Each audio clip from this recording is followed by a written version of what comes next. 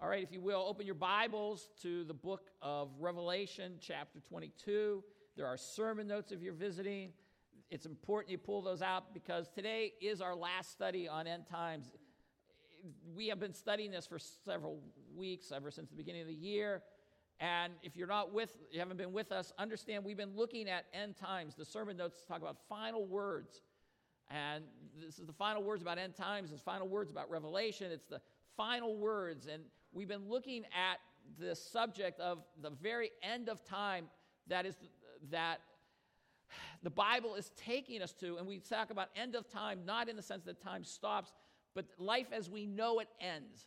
And all of a sudden, a new realm comes in of eternity, where God brings heaven to earth, and we live on earth for all eternity. So that is an interesting mindset as we understand the end times.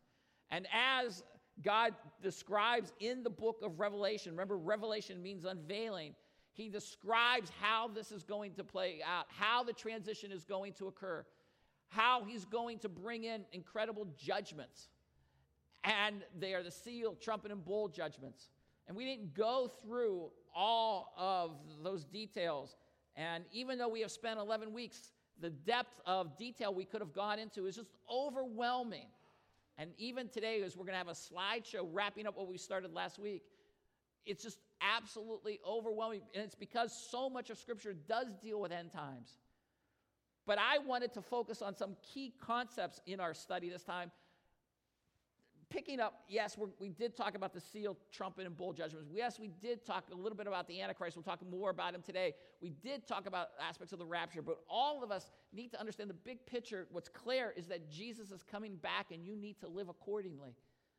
And as we come to verse 6, as we played out the conversation between John, the beloved disciple, the angel, and Jesus himself, I have on your sermon notes that the angel speaks first and says, this is really going to happen. And then Jesus says, it's going to happen soon. And we talked about that. And then John came back and said, I am God's prophet for this message. The angel spoke again and said, let people know that the time is short. And then Jesus, we said from verse 12 to about 20, has been giving the most impassioned plea, playing the God card, playing the realities coming soon. And last week where we camped, we were looking at verses 18 and 19. And look at those. He says, I testify, and I believe that the I is Jesus, to everyone who hears the words of the prophecy of this book. If anyone adds to them, God will add to the plagues which are written in this book. This is severe warning. You're not to play with this book at all. Verse 19, anyone takes away from the words of the book of the prophecy, God will take away his part from the tree of life and from the holy city, which are written in this book. The tree of life, tree that we saw back in the book of Genesis, is now tied in to the very end of time. That there is, I believe, a legitimate tree. And it's tied into, we talked about the water of life that was up in verse 17. And as we come to verse 20, he says, he who testifies to these things says, yes, I'm coming quickly. So Jesus repeats it, and that's the end of his plea. And then we have this final last section. And fill in your blanks, because I wanted to have fill in the blanks with the word conclusion. This is now a fitting conclusion. Amen. The word amen means let it be. This is so. Come, Lord Jesus. There's the plea for every believer. Jesus, we want you to come. I can't emphasize it enough that God tells us that there is reward for those who love the return of Jesus Christ. 2 Timothy chapter 4. How I want you to be someone that is yearning for the return of Jesus Christ. Here it's expressed, come, Lord Jesus. And then how fitting in verse 21, the grace of the Lord Jesus be with all. The idea, it's all by grace. We don't earn it. We don't deserve it. He gives it by grace. And then amen. This is so. This is final. You're not going to be able to play with this. You're not going to be able to get away from this. This is the reality. This is the way things are playing out. You may not like the way where history is going. You may not like the fact that God's going to judge everyone, that there is going to be a lake of fire that was described earlier in this book. But the reality of it is it's genuine. It's true. It's coming. And yes, it's been 2,000 years, but as we'll see, God has his plan.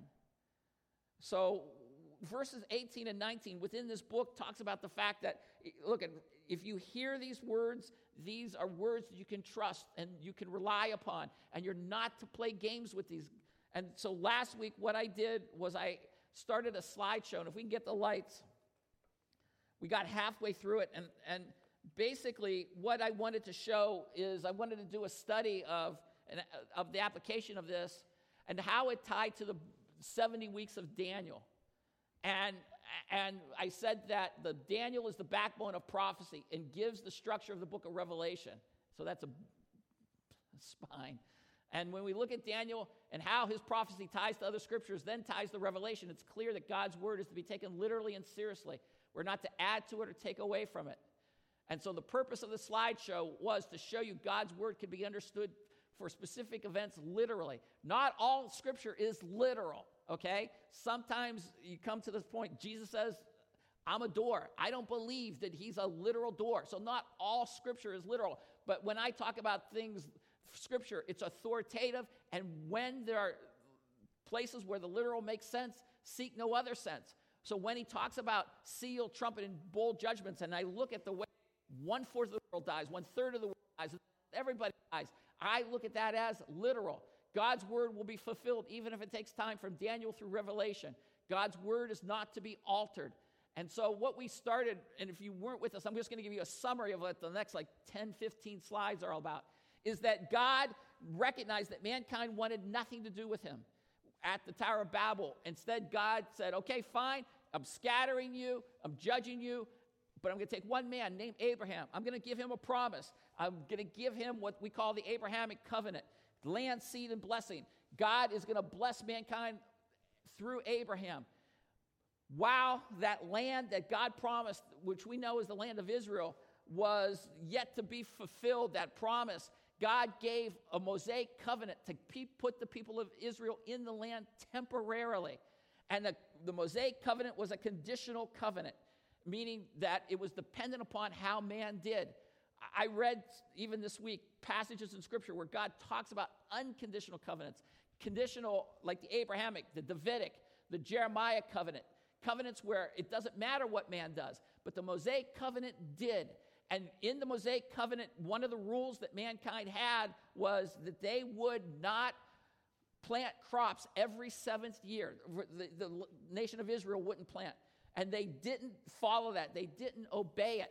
And so that, along with other acts of disobedience, got them the penalties that were in Leviticus 26. And God said to Israel, I'm going to get you under judgment. He judged the northern 10 tribes. He judged the southern 2 tribes. And when our prophet Daniel, who we said that he writes the backbone of prophecy, is in the land of Babylon, and it's the year about 538 BC, he has understood that God, through the prophet Jeremiah, has punished the people of Israel for 70 years, the southern tribe. And Daniel, in year 68, is reading his Bible, in essence. He's reading the book of Jeremiah because he understands that when Jeremiah said, you're going to be in the land for 70 years and then you're going to get out, then Daniel says, well, this is the year 68. We should get out. And so what happened is, as Daniel was reading this, I'm going to get to the slide where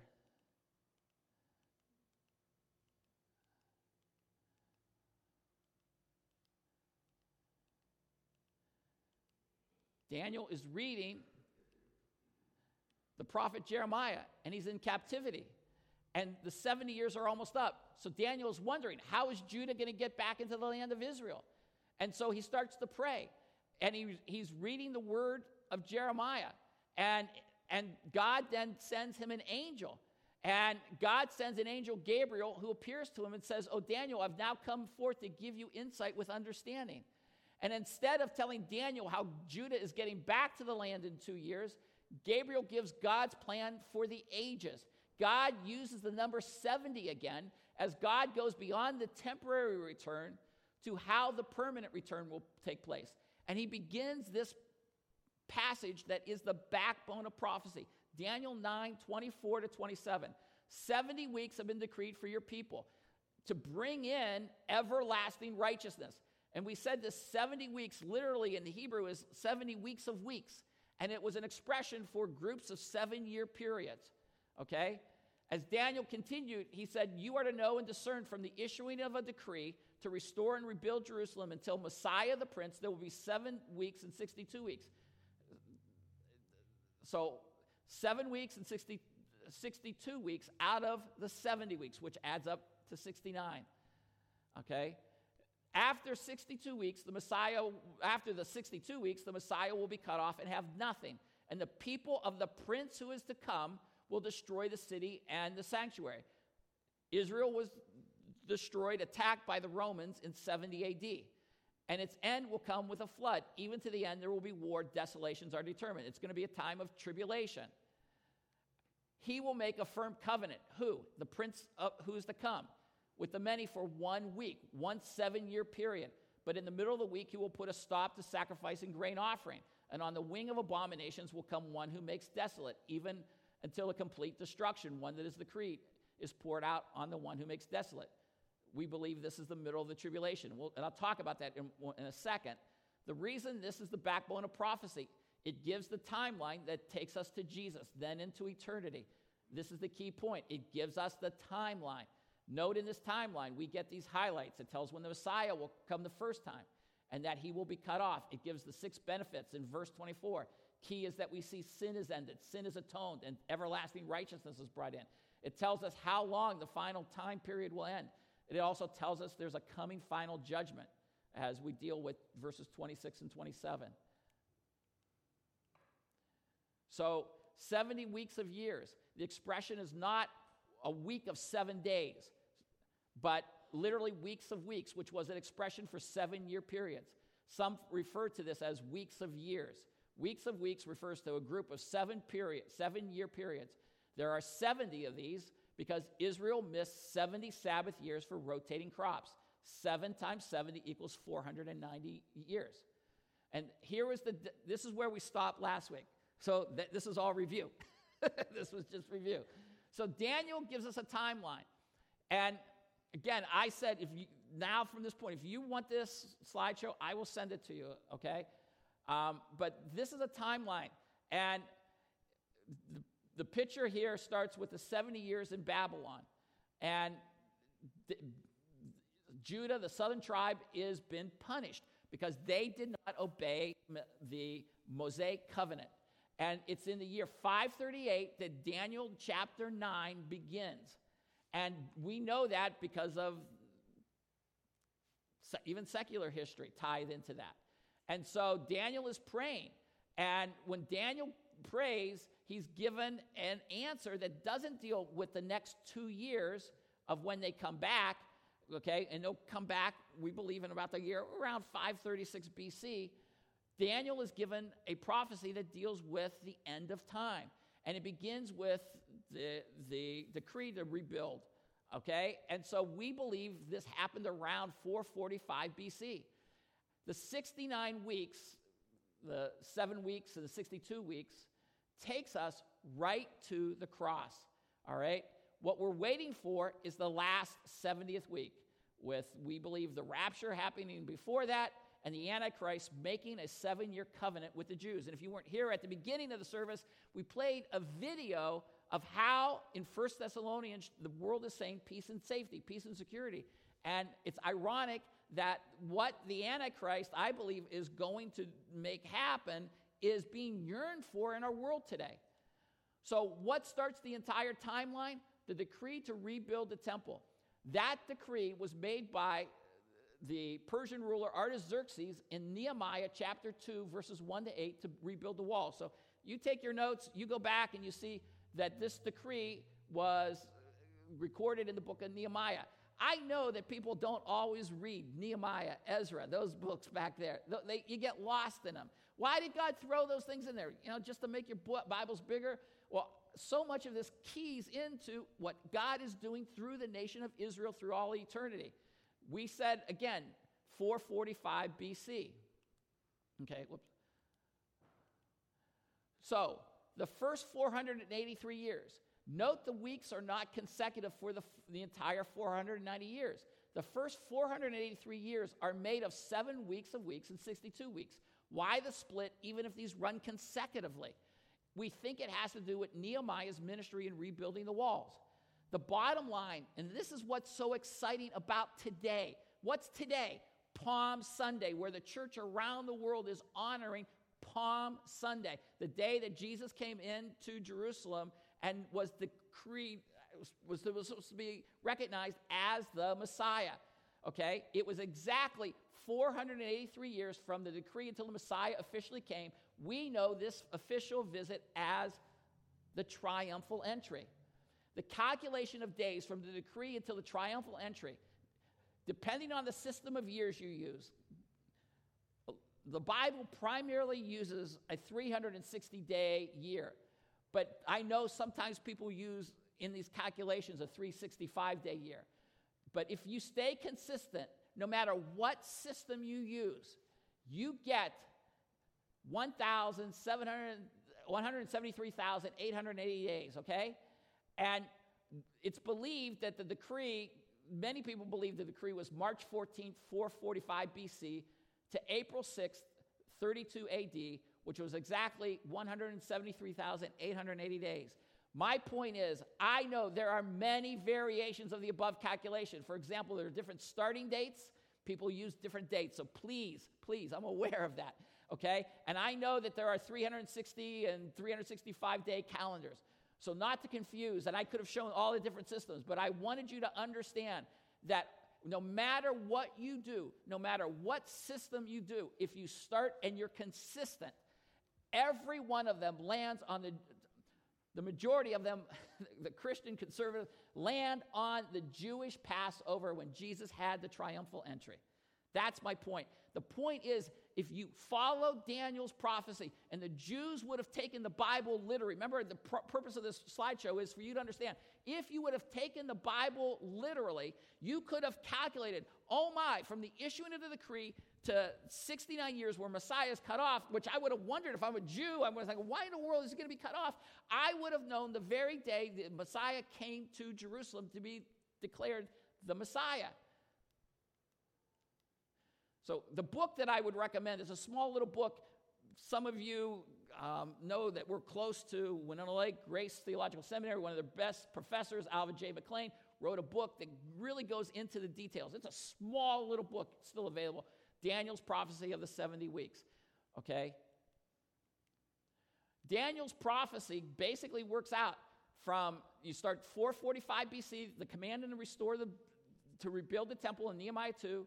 You've got the 69 weeks, the 483 years from the commandment to rebuild the temple to Messiah, the presentation of the Messiah on April 6, 32 AD. And again, I'm aware that you can use a different system. You come up with a different date, okay? But what we're in today is what's called the church age, because Messiah is cut off. The temple would be destroyed, which it was in 70 AD. What we're waiting for the last 70th week is for a covenant to be signed, an agreement to be signed where Israel thinks that they are at peace, and they will lower their defense shields, okay? Daniel 9:27, the 70th week, we know we'll have the middle of it where we'll have what's called the abomination of desolation. Jesus must have believed this was true because he refers to it in Matthew chapter 24. And then Messiah comes to establish the kingdom that was ultimately promised to Abraham. And again, how people could think that the Jews and Israel doesn't have a future, you've got to then not understand Scripture. So the triumphal entry is the last day of the 69th week of weeks. This is why, and you just jot this down, Luke 19. On that day, we read out of Mark today, but the triumphal entry is in every gospel, Matthew, Mark, Luke, and John. And in the gospel of Luke, the Pharisees in the crowd were saying, "Teacher, rebuke your disciples." Because the people were yelling, "Hosanna, Hosanna." That's like, "Save now, God. You're our king. You must be the Messiah." That's what they were crying out. "Hosanna, Hosanna," which literally means save now. And save now, God, some people say. And so the Jewish people who were against Jesus were saying, stop, you can't say that. You can't say you're the Messiah. Jesus answered, I tell you, if these became silent, these people, if people didn't recognize me as the Messiah on this day, the stones will cry out. Why would the stones cry out? It would send an earthquake, because this is what I want you to understand. If God's word is not fulfilled to the T, it would shake the very universe. It would shake the very earth. That's what Jesus is saying. When he approached Jerusalem, he saw the city and wept over it, saying, if you had known in this day, because the people who believed that the Bible could be taken literally could have calculated the very day. If in this day, even you, the things which make for peace, but now they've been hidden from your eyes. Why? Because Jesus comes into Jerusalem and he's rejected. How's he rejected? They'd say this and they won't recognize him as king. I just think how ironic that I didn't plan this out, that God allowed us to have this study on this very day. So if you want to think about Palm Sunday, you want to think about the reality that God calculated it out to the very day. I mean, there are some other things in Scripture, like just thinking off the top of my head, where God talks about to Israel, you're going to be in captivity for 400 years. And there's calculations that believe that was, again, when Israel goes into captivity for 400 years into Egypt.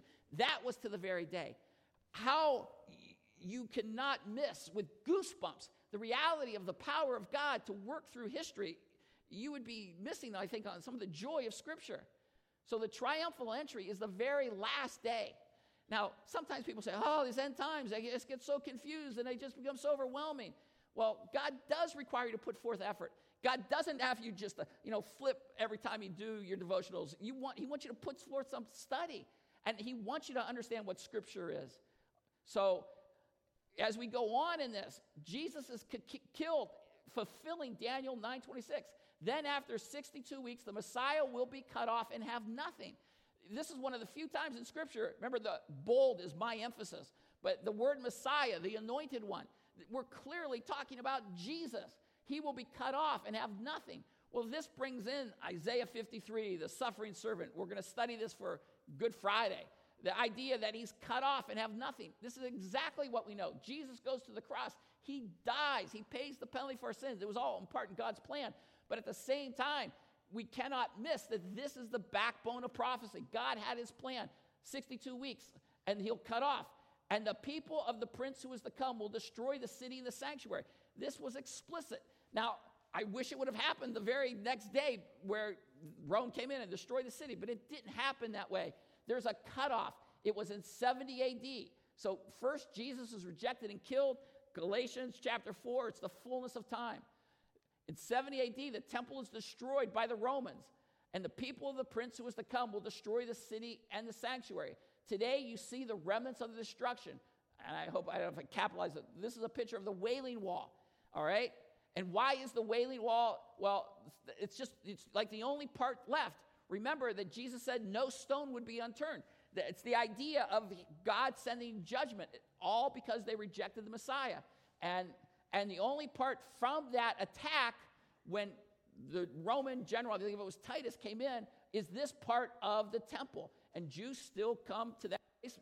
Christians will come to this place and honor it, all right? So this isn't all made up. This isn't something we are just forcing upon the text. We know the sanctuary, the city, was actually destroyed. The prince to come in Daniel 9 is the Antichrist. He has to be tied to the Roman Empire. Why? Because he is the people of the prince to come. Who destroyed the temple? The Roman Empire did. That is why the recent uniting of Europe should make us aware that end times are lining up, because you need a Roman ruler to sign the peace treaty. And in the previous studies, we've talked about this, how it's just amazing that as Europe has gone to a currency called the euro, and there is this new confederation that's taking place, that I have magazines in my office where Europe is now calling themselves the rebirth of the Roman Empire. You can't make this stuff up.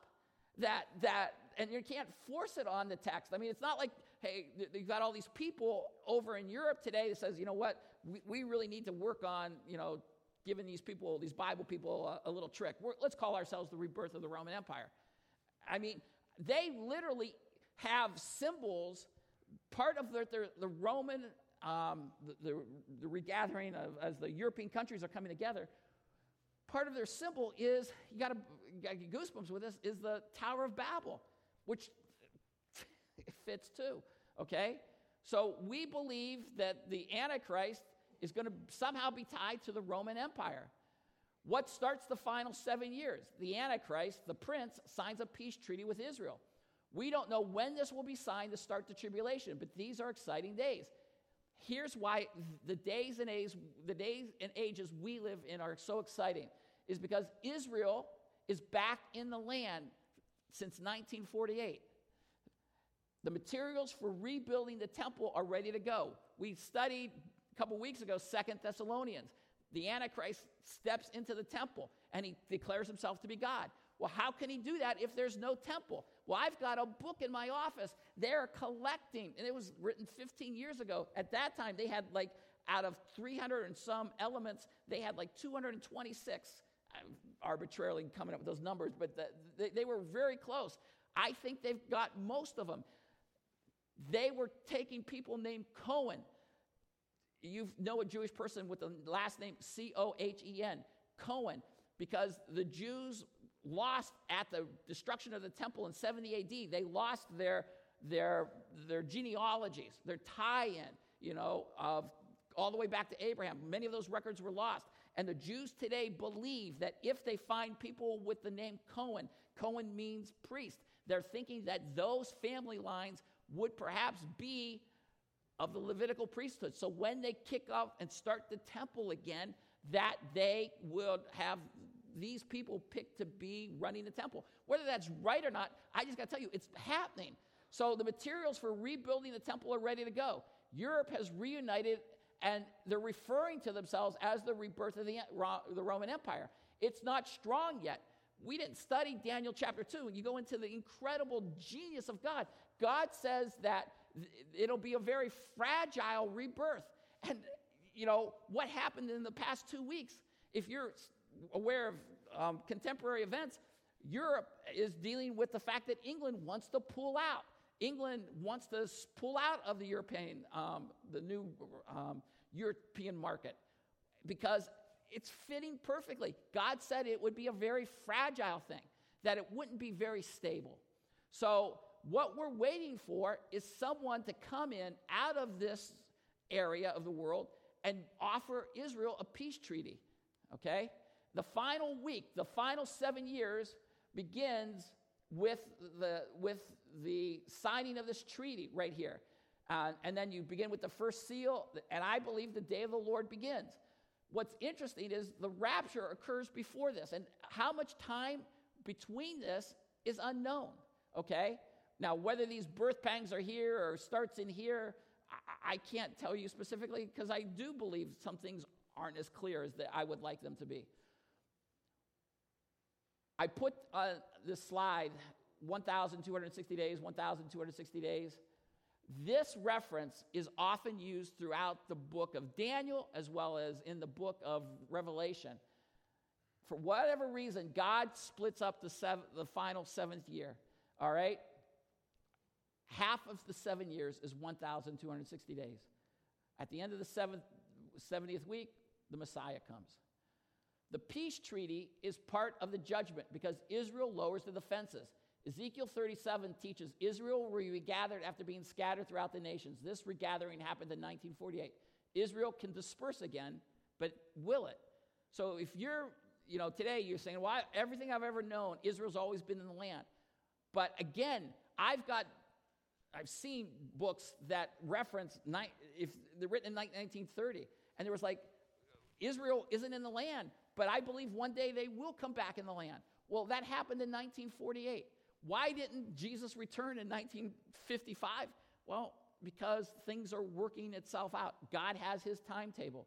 But what we learn, and you should go back and you should study this, Ezekiel 37 talks about how Israel will be gathered. It's called the dry bones prophecy, that they will be regathered without being saved. And that's exactly what we see today. Israel is regathered, but they are unsaved people. Ezekiel 38 says Israel will be a land of unwalled villages, meaning they will have lower defenses. This is what the peace treaty with the Antichrist will accomplish. That they're going to sign this peace treaty, and Israel will drop their defenses. Well, I've talked to people over in Israel. I've seen what goes on in Israel. Right now, they're always on heightened awareness, heightened alert. Right now, there is no way they would ever drop their security defenses. Something has to significantly happen. I don't know what's going to happen. Is the United States going to be blown up? Is things going to be in the world so chaotic that all of a sudden Europe becomes now the world power, and there's so much security over what this European power becomes that when he signs the agreement, that Israel will drop their defenses? I can't tell you how it plays out. I just know that the Bible says when it's describing the judgment, that the final judgment Israel gets for disobeying the Mosaic covenant, they will think that they are at peace. 1 Thessalonians 5 tells us the whole world will think that peace has finally come. Okay? And this is the verse we just saw in the video. As to the times and epochs, brethren, you have no need of anything to be written to you, for you yourselves know full well that the day of the Lord will come just like a thief in the night, while they are saying peace and safety, peace and security. Then destruction will come upon them like labor pains upon a woman with child, and they will not escape. The world longs for peace with Israel. The tribulation is the last week of weeks. It will last 7 years. The key will be the midpoint that leaves 3.5 years. This time period of exactly 3.5 years is also described like this. 1,260 days in Revelation 11:3, 12:6, 42 months, okay? So 7 times 12 is 84. Half of 84 is 42. 42 months in Revelation 11:2, 13:5.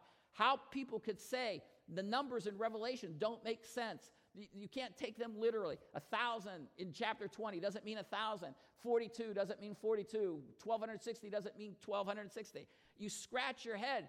This is what I want you to understand. The literal nature of the Bible, it's absolutely overwhelming. It will take place exactly like this. The other expression, times, and half a time, in Daniel 9:25 and 12:7. So Daniel references the times, and half a time. And then it's picked up in Revelation 12:14. This is why Daniel is driving the book of Revelation, okay? So here, the purpose of the slideshow was to show you God's word could be understood for specific events literally. Daniel understood the events from Leviticus to 2 Chronicles to Jeremiah to be literal. Remember, Leviticus said, hey, you're to rotate your crops every 7 years. Israel didn't do it. God said, fine, you're going to be punished. 2 Chronicles, the very last few verses. Israel, you're punished 70 years for not rotating crops. Jeremiah says, okay, you're going to be in captivity for 70 years, then I'm going to bring you back, all right? God gave a literal penalty of 70 years that Daniel expected to end in the year 536 BC. The exile did end in 536, but then God gave Daniel the bigger plan. Here's the challenge. Why can't we believe God's word is to be taken literally? So far, Daniel's prophecy has played out exactly as he said in 483 of the 490 years. We should understand all these events as literal events. They will happen. They will. And if they are going to happen, you don't have to worry about the stock market and the pressure and the plans of retirement and living for all the gusto of this world.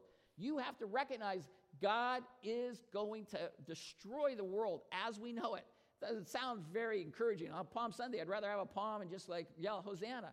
But the reality of it is God's word is to be taken literally, and he wants his Christian believers to live in light of this. The second purpose, God's word will be fulfilled even if it takes time. God has his schedule. He punished Israel on his timetable. He gave Israel a prophecy that spans the ages. The prophecy has a break in it that has lasted some 2,000 years so far.